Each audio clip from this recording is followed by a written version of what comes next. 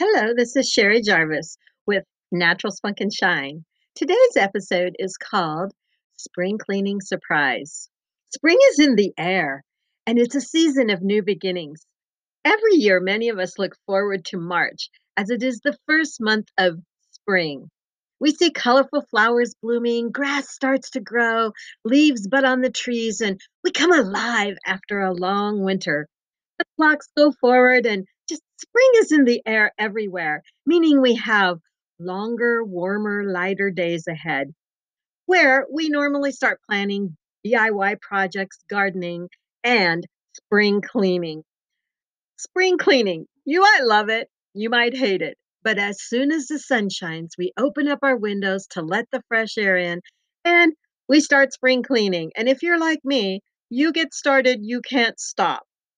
So, I want to share a spring cleaning story today with you, which will leave you in awe at the surprise ending, which was a little miracle of love.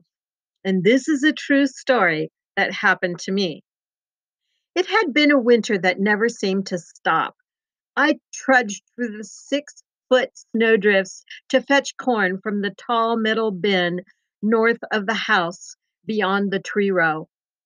Our little corn stove is the only heat in our house. It had to be filled with two 5-gallon buckets per day during the sub-zero temperatures.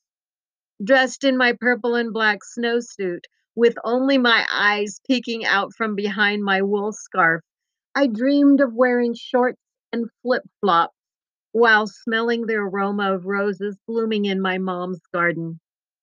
But at this moment, I was lying in a bed of frozen golden kernels, wishing I could talk with my mom one more time. I breathed in the dust of the corn between the heavy sobs, crying, "Is it spring yet?" I felt like my heart would burst. A couple of months later, I was in the garage thinking I should begin spring cleaning. Between the cobwebs of the top shelf, I pulled down a tattered box. It nearly hit me in the head as it fell apart, scattering its contents all over the concrete floor, covered in gravel and salt from the winter roads. The cards and letters from years past that my mom and I had written to each other were crinkled and torn, exactly like my heart felt at that moment. My eyes were drawn to one particular envelope, which almost looked new compared to the others. I leaned over to pick up the envelope, which was still sealed. To my surprise, it was a birthday card from my mom, who had passed away the July before. Inside was a crisp, new $20 bill. And you guessed it, I found the card on March 20th, my birthday. Spring had arrived. It was a new day, a new season.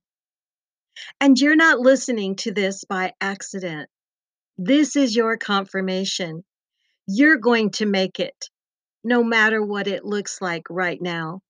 God is going to send blessings, solutions, healing, love, and positive changes your way. So hold on, be strong. Don't give up. You are going to win.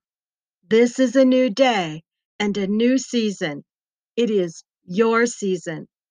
Breakthrough is coming your way. Just believe it.